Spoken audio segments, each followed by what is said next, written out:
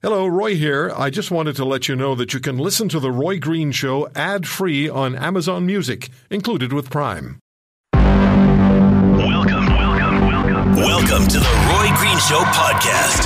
Hi, everybody. Welcome to the Roy Green Show podcast. Professor Stephen Hoffman, the director of the Global Strategy Lab and a professor of global health, law, and political science at York University, speaking about the coronavirus, said we currently have big blind spots in our global surveillance system. I spoke with him about that. Also, Lane Morris, former United States Special Forces sergeant who lost his eye in a battle firefight with Omar Khadr. He joined us, along with Scott Newark, former Crown Attorney in Alberta, and we spoke about the fact that an Ontario court has given Mr. Morris the opportunity to ask questions of Omar Khadr, as Morris and Tabitha Speer, the widow of an American medic who was killed in that firefight, the opportunity to pursue a $134 million lawsuit against Khadr. You'll hear that conversation with Lane Morris and Scott Newark. Gloria Allred, famed lawyer on Harvey Weinstein's rape trial. One of his Allred's clients has been attacked by Weinstein's lawyers. Chris Janselowitz from Global News on the Oscars. And Fabienne Colas, the creator of the Toronto Black Film Festival. We spoke with her as well. Some of what you'll hear on the podcast this time. Professor Stephen Hoffman joins us on the Roy Green Show on the Chorus Radio Network. He's the director of the Global Strategy Lab and a professor of global health, law, and political science at York University. Professor Hoffman, thank you very much for taking the time. And I just want to take a quote of yours and ask you about it. You're quoted as saying, we currently have big blind spots in our global surveillance system. Sounds ominous. Would that include residents of Wuhan and Hubei province leaving by the millions before Beijing locked down the province, essentially, and moving to neighboring provinces in China where there are many migrant and temporary workers who may contract the virus and then move back home? Well, our global surveillance system has many blind spots. It's because we have different public health capacity to detect and then respond to viral outbreaks around the world. Here in Canada, we have a fantastic public health system such that if the virus, or when the virus comes again to Canada, there will be systems in place to identify it and quickly contain it. But yes, China, while having very good public health system, doesn't have that level of a public health system like we have in Canada. And so even within China, where there is a lot, there will still be blind spots. Were they slow off the mark and perhaps intentionally so? Well, so what we know is that some of the information about the early cases in this outbreak were not reported as clearly as we all would have liked. So, for example, initially, at the beginning of January, there was messages of this unique cluster of viral pneumonia cases, and it was very much emphasized that it was mostly elderly or people with previous health conditions that were being affected. We later learned, a couple weeks later, towards the end of January, in an article published in the Lancet Medical Journal that described the first 41 cases, that actually this virus does affect the whole population, and it was more severe than was initially said. Now, is that deception? I don't know, but what it is clearly not getting information as much as possible. What's most likely is that local public health officials in China were trying not to make as big of a deal with this, hoping they could address it, but that once national level authorities in China learned of the seriousness of it, they demanded that the local public health authorities report all information and work with international authorities. Would you assess the situation for us now and what the World Health Organization is telling us? You were a project manager for the World Health Organization in Switzerland at one time in your career, and I'm sure you're still involved with them, but assess the situation per what we're being told by the WHO. Well, what we're being told is that this is a low risk, and that's correct. So especially from a Canadian perspective, this virus remains a low risk. It's a lower risk than the seasonal flu, for which many people in Canada don't perceive it as such a risk that they don't get vaccinated. So in that respect, that's definitely correct. It is a low risk. I think, though, the part of what WHO is also currently talking about is that China has responded very well to this. Now, I think in some respects that's true. So China's technological and scientific response has been extremely impressive, right? So, genomically sequencing the genome of this virus within 2 weeks of it first appearing is just unprecedented in an outbreak, and that's fantastic. But the way that information has been shared, also the way we've, in China, there's been mass quarantines in a way that we've never seen before in public health. I'm not sure that that's something that I'd be praising. That being said, if I was the head of the World Health Organization, my primary goal would be to keep China at the table. And if the cost of that is needing to praise China, I would probably do it. But that doesn't mean that me, as a professor at York University, that I need to praise China, nor should any of your listeners, or that sort of thing. Absolutely. So you've also said, if I'm correct about this, I think I am, the next 2 weeks will tell the tale about whether we're on the road to a full global coronavirus pandemic. That's right. We are at the critical point in the outbreak where hopefully we will see it peter off and go away, but also potentially see its further spread. I think what's really important to look at right now is whether this outbreak has sustained spread outside of China. Indeed, that was probably the reason why the World Health Organization delayed in calling this a public health emergency of international concern, because up until that point, and even now, 99% of cases are in China.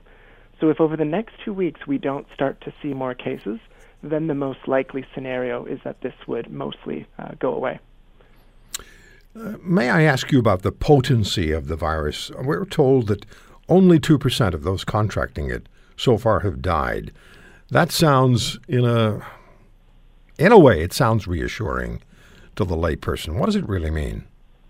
Well, it is reassuring, and that is actually the silver lining, or the little bit of good news that we do get out of this outbreak, in that the more and more cases that get reported, we're actually seeing a lower percentage of those cases being serious.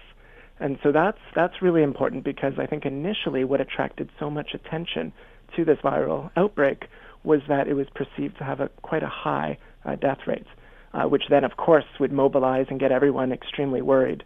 But that's not what we're seeing. And indeed, every day when the new numbers come out, we're seeing that it's less and less severe. And so now it looks like it's around 2 to 3% people who do get the virus, who pass. But as I said, that number keeps on going down, and I wouldn't be surprised if it went further down. And so that means this looks more like the seasonal flu than like SARS or MERS, which were other coronaviruses that we were comparing it to at the beginning of the outbreak. Okay. What happens to the world as we know it if a full-blown global pandemic arrives? Well, I think that's very unlikely in this case, particularly given the way that we've seen this outbreak evolve. What's much more likely is that in a couple of weeks from now, this all goes away, or that it rolls into something that looks more like the seasonal flu, which is always out there, and for which we just sort of are used to it and acknowledge that it's part of our reality. I think if it does get worse, we will increasingly see governments take more stringent efforts. Already we're seeing some countries impose travel restrictions, which is really unfortunate, because travel bans and such, they just don't work. When people want to travel, they find a way of doing it. And then by circumventing official channels, it makes it harder for public health to do its job. But I think if it does get worse, we'll also see a lot more public awareness. The key things people should be doing for this novel coronavirus are the exact same things people should be doing at this time of year anyways. I'm talking about things like washing your hands, coughing into one's elbow, and staying home from work or school if one's sick. Scott New York, former Alberta prosecutor, also was executive director of the Canadian Police Association, now professor at Simon Fraser University. So this one made its way to Parliament. Scott, does that really make any difference? Well, I must admit, when I saw that the motion was before the House, I just assumed that, perhaps your good friend Justin Trudeau had been listening to your show last week.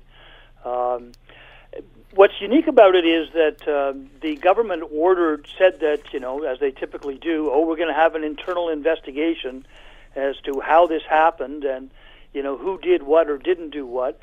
That's what they normally do. And as we discussed last week, that's really not a very good way to get to the bottom of something.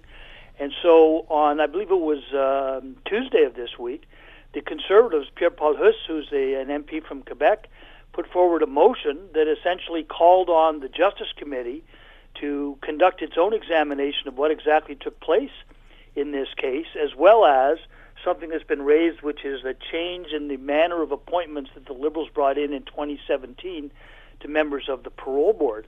And I must admit, I was very pleased to see this because, as you will probably recall, I first got involved in this whole criminal justice policy reform when I was still a prosecutor in Alberta, and it was similar kind of an outrageous action by Correctional Service of Canada in releasing a career criminal killer named Daniel Gingras, who escaped and then went on and killed at least 2 people.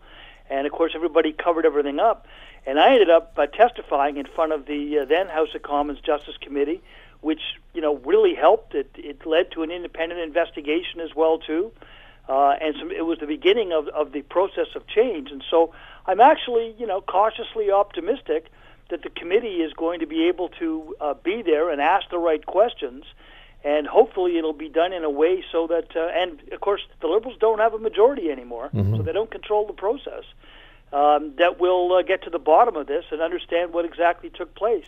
Because it looks like, as we discussed, and the more I've read of it, I think confirms this, this was not something that the parole board members came up with. Instead, it was part of a correctional release plan that the parole board discovered during the second hearing on the guy and expressed their concern about it, but they didn't do anything about it because they just, I think, have become a rubber stamp for Correctional Services of Canada. And so that's something that the committee needs to get to the bottom of, is if they thought it was serious enough to comment on it, why didn't they just refuse to grant him the parole with that condition? And a 22-year-old would not be dead now.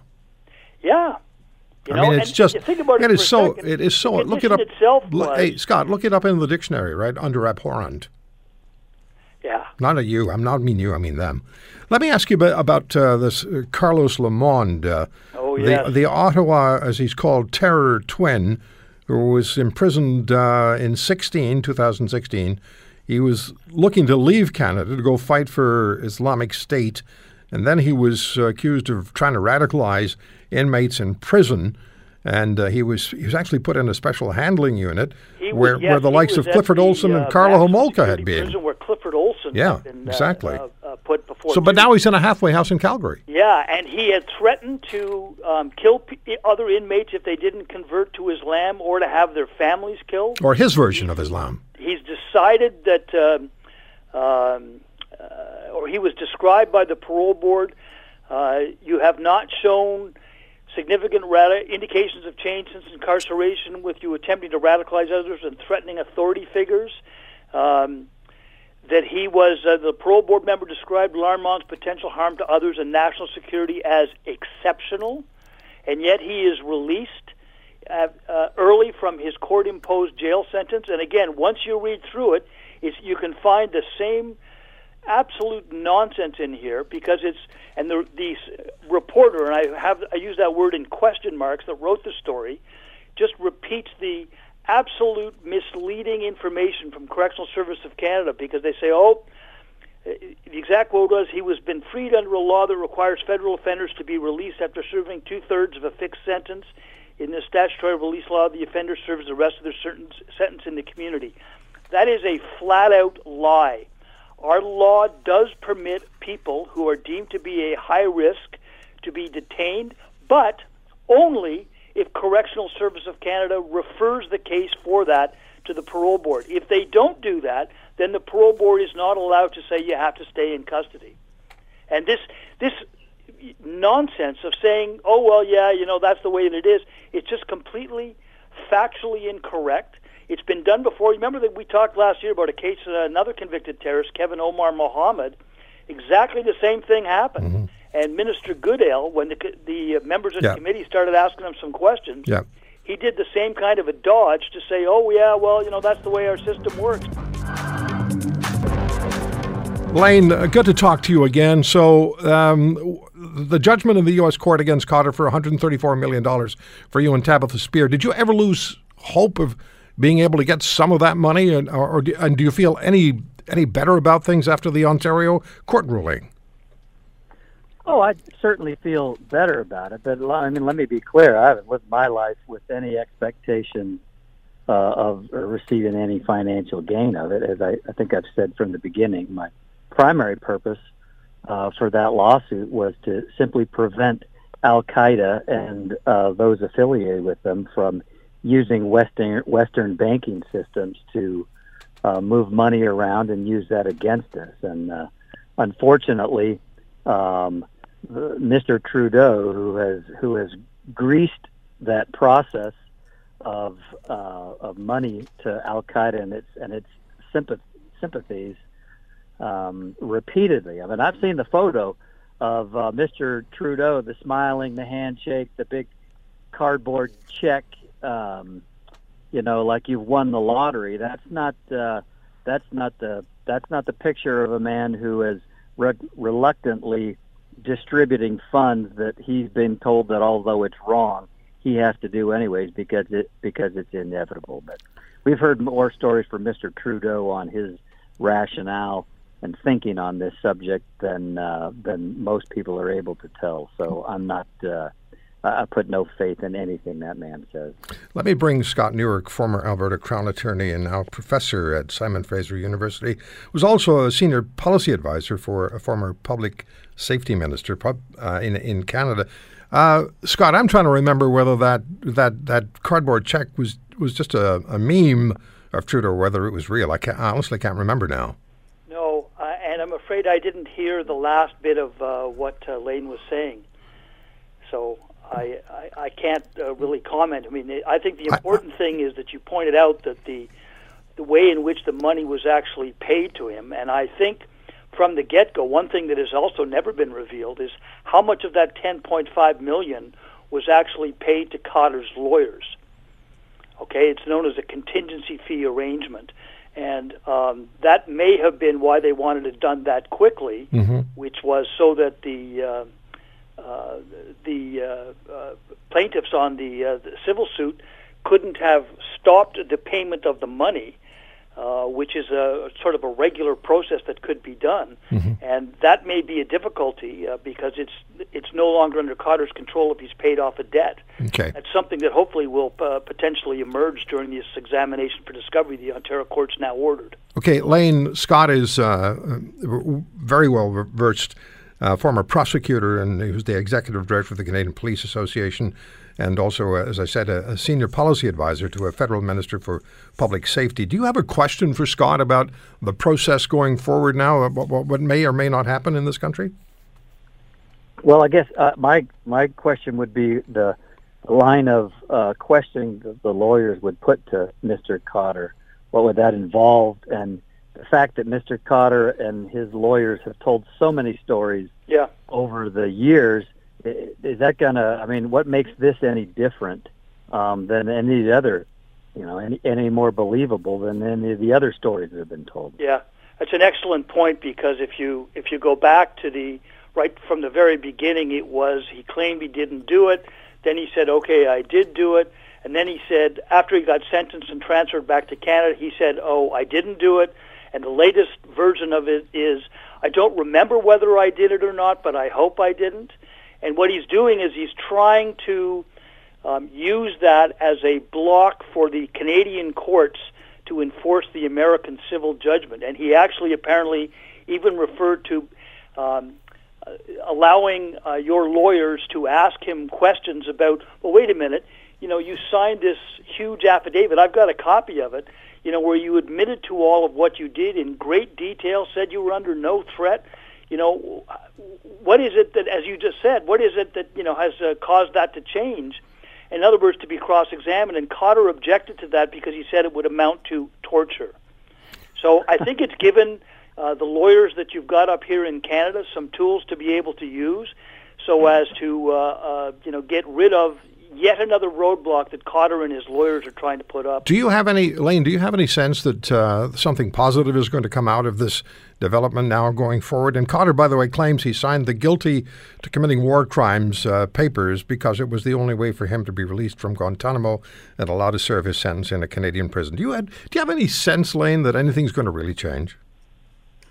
Well, I mean, it's a step in the right direction, but Scott would probably know better than I. I'm sure there's many months, if not years, ahead of fighting until this gets resolved. But Omar Cotter could easily resolve this right now, make a full and complete confession. There's a widow and 2 children in America who miss their husband, their father, and deserve some type of financial recompense for that, as a show of real remorse from Mr. Cotter, who has never said anything other than the very most hollow sounding apologies and not really an apology. So he could end this. It could end any time, but Mr. Cotter chooses not to. But I agree with you. He's never shown any sign of remorse.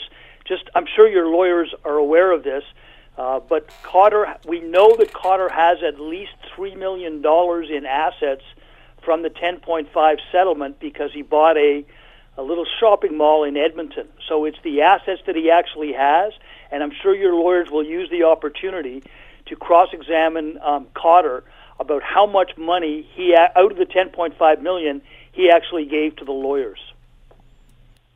Yeah, it's just. I mean, if you had told me whatever that was 18 years ago that Mr. Cotter would be enriched financially from within his own country by politicians, that would have stunned me. I figured it'd be some Hollywood types want to give him a bunch of money to make a movie. I just want to have the Canadian government do that. Just in the time we have left here, also, Scott, when Mr. Trudeau insisted at the time that unless Omar Cotter was paid this settlement of $10.5 million, Canada would be embroiled in a multi-year effort in court and would definitely lose maybe $30 or $40 million. He had no basis for saying that. Nonsense. The line that I used when it became clear that Cotter was doing this and they were increasing the amount of money, my recommendation was not one nickel. I remember. If we'd have gone to court and fought in court like we should have done, he wouldn't have got any money, in my opinion. Okay, final question, Lane. Go ahead, Lane. I mean, aren't some things worth fighting for? Good point. Isn't there anything that is worth fighting for? And say, all right, if we lose, we lose. But on the principle of the thing, we need to see this through. Yeah, and in fact, the actions, in my opinion, and I did some extensive research, as Roy's mentioned, I have absolutely no doubt whatsoever that what our intelligence officials did, that is the subject of this lawsuit, was absolutely and entirely appropriate. We actually got information about the fundraising efforts of the Cotter family and the network that had been developed. We got information that we were able to actually find roadside bombs. It was justifiable, and instead, the Trudeau government threw our officials under the bus. Ms. Allred, thank you very much for the time. I don't know where to begin. Thank you very much for inviting me, Roy. And by the way, I represent 3 witnesses in this criminal case now pending in New York against Mr. Weinstein. I represent Mimi, who is one of the 2 victims for whom criminal charges have been filed. I also represent Annabella Shora, who is an actress, and although she is not technically a victim for whom charges have been filed, because what she alleges is that he raped her in the 90s, so too late to file a criminal charge. But having said that, she is a witness on the issue of sexually predatory conduct. And in addition, I represent one of the prior bad act witnesses. They're called Molyneux witnesses in New York, Lauren Marie Young, who testified this week. And so that's 3 that I represent. And you're right, the defense tried to get me excluded from the courtroom. They said the reason was they intended to call me as an impeachment witness. The court did not exclude me from the courtroom. Whether they actually call me, I think, is truly doubtful. But under the heading of be careful what you wish for, if they do call me, that's going to be a problem for them. As of this date, they have not served me. And so I think it's doubtful they will, but if they want to, God bless them. What do you say to the fact that they bring up, I think it was a psychologist, who says that alleged rape victims may have memory issues because we all have memory issues over time, and that accuses your client, Miriam Haley, of having voluntarily maintained correspondence with Weinstein and having engaged sexually after he assaulted her? Okay, well, I mean, do we really need an expert to tell us we can't remember everything in our lives, every if that's detail? all they've got, I guess. This is an expert, by the way, who has many, many, many times testified for the defense against adult survivors of child sexual abuse. That's one of the things that she's known for. But having said that, as to my client, Mimi, she's been extremely brave, very courageous. What she testified to was that she met Mr. Weinstein, that he asked her to give him a massage, which she said essentially call the front desk. She doesn't do massages. She was looking to be a production assistant. And that she testified that he wanted her to go to Paris with him, that she declined. That at some point he asked her to come to his apartment to talk. She did not in any way think that it would have anything to do with sex, because she'd made it clear to him that she was not interested in that. And then she alleges that when she got to his apartment, he grabbed her, forced her into the bedroom, onto the bed. She kept saying, no, no. She was trying to fight him off. She said, I have my period. No. And then she testified that he got her down on the bed. He was very much bigger and heavier than she was, and that he literally pulled out her tampon and then, orally copulated her, which is alleged to be a criminal act, and because she did not consent, according to her testimony. That's if the jury believes it. So this is, whether or not she ended up not fighting him off another time later and freezing is really irrelevant to the original act that she testified to. And so I think that's what's important. There were only a few emails from her over the years, this is more complicated when there's a business relationship or an employment relationship, Roy. It's not like a stranger in a dark alley. If you're trying to do business with someone, you want them to look at a script, you want all of this, it doesn't mean you will never communicate again. But I think her testimony was quite compelling, even though she went through a grueling cross-examination by his highly paid attorneys, one of whom, Donna Rotuno, has stated in the New York Times interview that she'd never been sexually assaulted. She wouldn't be, because she wouldn't put herself in a position to be sexually assaulted, which is so insulting to so many victims. I mean, you mean if you walk down a dark alley and somebody grabs you and puts a gun to your head, did you put yourself in that position because you're out at night? I mean, what if you're a victim of child sexual abuse in your own home? Were you supposed to never live in your own home? Yeah, it doesn't make any sense. This is just so insensitive. It's cruel. Are you satisfied with the way the prosecution delivered its case? I thought the prosecution did a very, very impressive job, very strong.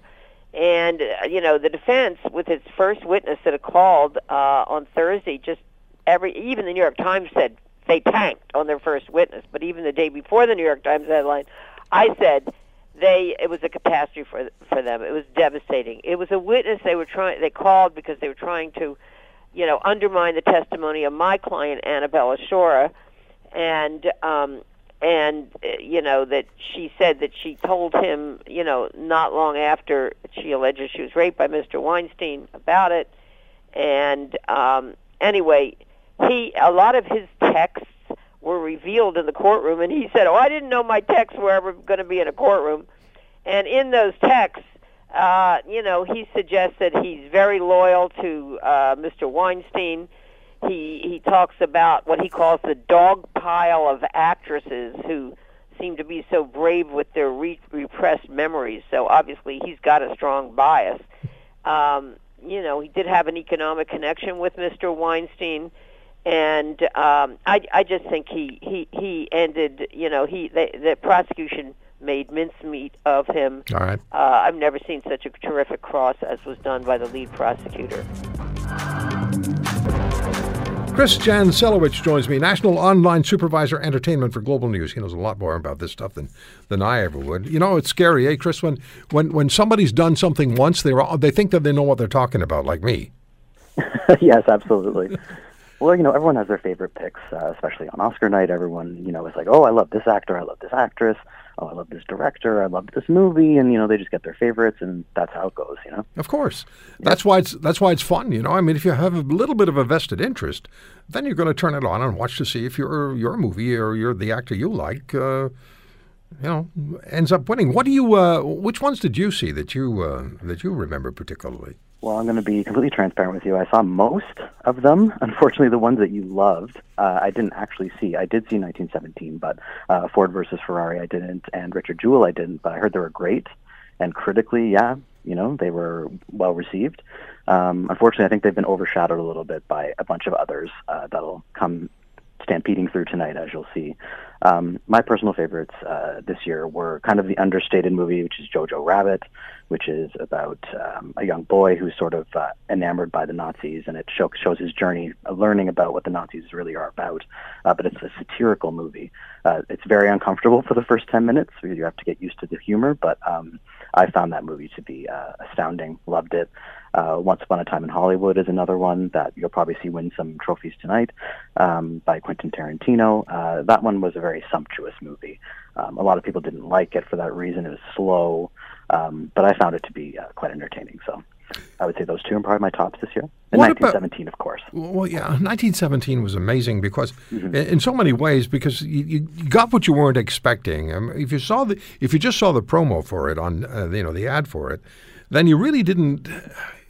You didn't really know what you were going to be getting. It was a stunning film, and we didn't know any of the actors. No, you're right, and you know what? I think that actually lends itself to it. I love seeing movies where I don't know who's who. I have no preconceived notion of who they are, how they act. So it's like it makes it almost more real in a sense. Yeah. That war movie was incredibly suspenseful. If I felt like, I don't know if you saw Hurt Locker a few years ago, but it felt that same way, that same suspense. My palms were sweaty. I felt almost sick. So yeah, it did its job, clearly. Then there are movies or actors where you just can't, and me anyway, I can't see them in another role. So when in the movie Midway, I see Woody Harrelson as Admiral Nimitz, I'd still see the guy behind the bar at Cheers. Me too sometimes. It just doesn't work for me.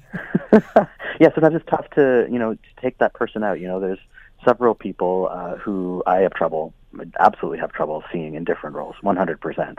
Or you could just have The Irishman where you CGI that person into their younger self, and then maybe that helps. I don't know. Yeah. So as far as the actors are concerned, best actor, best actress, who do you think?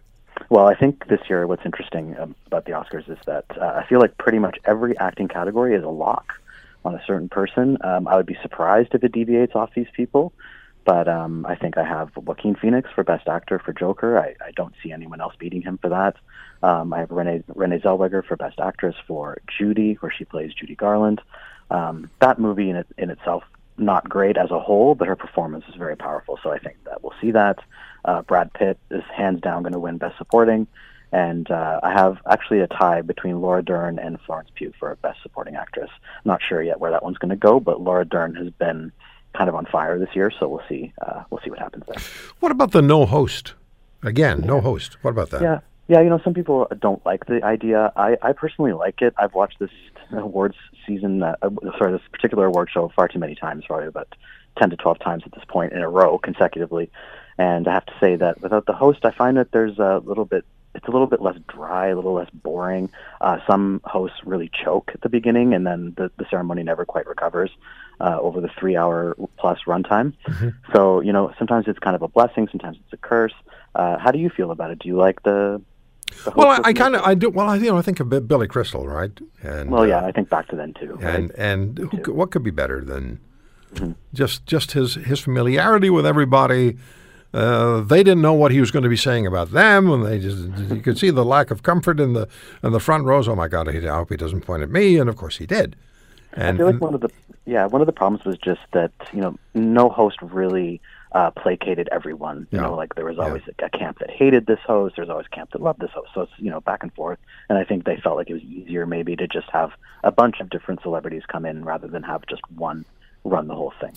So I'm going to try to watch tonight. I'm going to watch tonight, but the first political speech, and I'm gone. Well, you're brave. There's 100% going to be a political speech for sure. I know that Brad Pitt has been really working the circuit at these award shows over the last few months. Taking the opportunity. Joaquin Phoenix, even at the BAFTAs, I think it was last week, went off about people of color in film. So, I think it's a podium, a space for them to speak out. So I can guarantee you might be out within the first 15, 20 minutes. We'll see what happens. Well, I like what Ricky Gervais said, pick up your little award and go away. Wasn't that cathartic when he... words to that effect. Yeah, but it's there were some very good films, and like I said, I really don't know my way around movies much. I haven't been to... I haven't made it a practice to go to the movies until recently, but I really enjoyed. Richard Jewell was great. Clint Eastwood directing that, then Ford versus Ferrari in 1917, and then the ones you mentioned that you saw. So it'll be an interesting night. I think you'll see 1917 take quite a few awards, so great. You'll have that, right? Great, absolutely. Yeah, I'll be there, Jerry. When we talked last weekend, you said something that's really, really important to you, and that is the issue of diversity, a word that's used in many contexts in this country, but it's significantly important because we are a diverse society. Mm-hmm. Speak to that, please. Well, I believe diversity is really a fact in Canada, especially in Toronto, which is the most diverse city in Canada. And Toronto is a great example for the rest of the country. And unfortunately, this diversity is not being reflected on cinema, on television today in Canada, be it in Ontario or Quebec or Nova Scotia or elsewhere. So, and even less so in other parts of the country. So my point is that diversity should be reflected. Diversity is TV and cinema, for example, should be a mirror of what's going on the street. They should be a demographic reality reflection of our society today. That's what cinema and television should be. And it's not the case today because you see something on the street, it's really colorful, plenty of people with different accents and different skin colors and different backgrounds. And that's what diversity is. That's what makes our city very vibrant here in Toronto. But you turn on TV or you go to cinema and then all this diversity vanishes.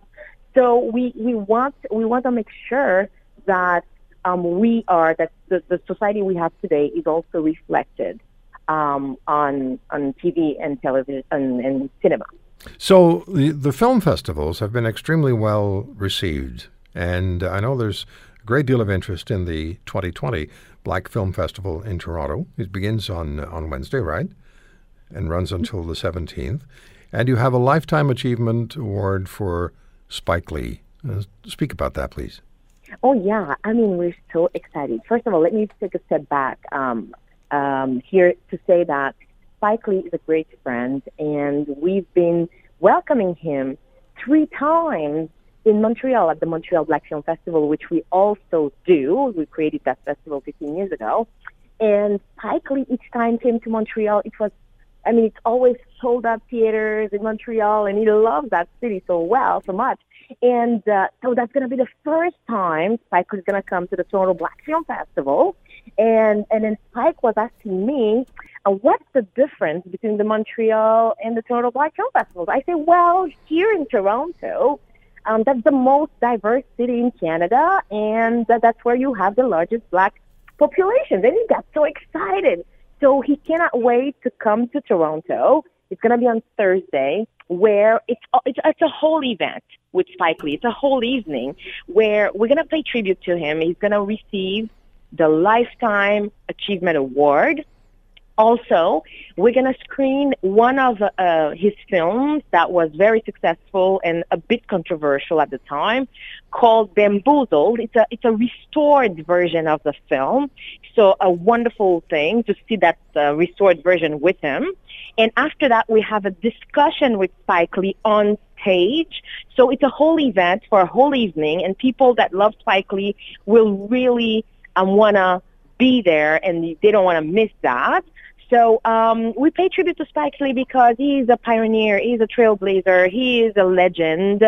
Actually, he just got chosen as the president of the jury of Cannes for this year, and this is the first Black person to ever be a jury president at Cannes. So he keeps making history. He's an award, an Academy Award winner, and everywhere they're paying tribute to Spike Lee. And I thought it was time for us here in Toronto to welcome him and give him the honor he deserves. And we're going to have him on Thursday at Queen Elizabeth Theatre at 7 p.m. and everybody is welcome. So I cannot wait. I know Toronto will pack the house, and it's going to be something you will never forget. Let's play a little bit of the clip from Spike Lee and the Black Klansman. Brother, we can't quit till we get our share. Brother, we can't quit till we get our share. Doesn't make grammatical sense, but okay. Say it loud. I'm Black and I'm proud. Say it for OJ, Jimmy. You too. Say it loud. I'm Black and I'm proud. Say it loud. I'm Black and I'm proud. That's right. There it is. I believed you. From the Black Klansman, Spike Lee. You know, he really is a huge, huge talent. And is that Thursday night? I'm sorry, I just missed you here because we have a lot of noise where we are because we're in festival mode already. Would you repeat for me, Roy? No, I said it's Thursday night, right? The tribute to Spike Lee is Thursday night. Oh, yeah. It's Thursday night at 7 p.m. And it's, as I said, it's a complete night where we're going to see a film of Spike Lee with Spike Lee, and then we pay tribute to him. And then after that, I will be having the honor, Roy, can you believe, again, to interview him on stage and have this intimate conversation and discussion about so many things. Things that are really difficult, and things that are, things like diversity on screen today, things like how we see the social economic environment, especially in the States. Fabienne, I'm going to have to interrupt because we are out of time. But I also want to let our listeners know you can go to torontoblackfilm.com, torontoblackfilm.com, and you can buy your tickets. The all-access pass is $159. Priority access to all films and events. Regular tickets are $12, and you can also purchase them at the website, torontoblackfilm.com. Thank you for listening to today's podcast. If you want to hear more, subscribe to The Roy Green Show on Apple Podcasts, Google Podcasts, Spotify, Stitcher, or wherever you find your favorites. And if you like what you hear, leave us a review and tell a friend. I'm Roy Green. Have a great weekend.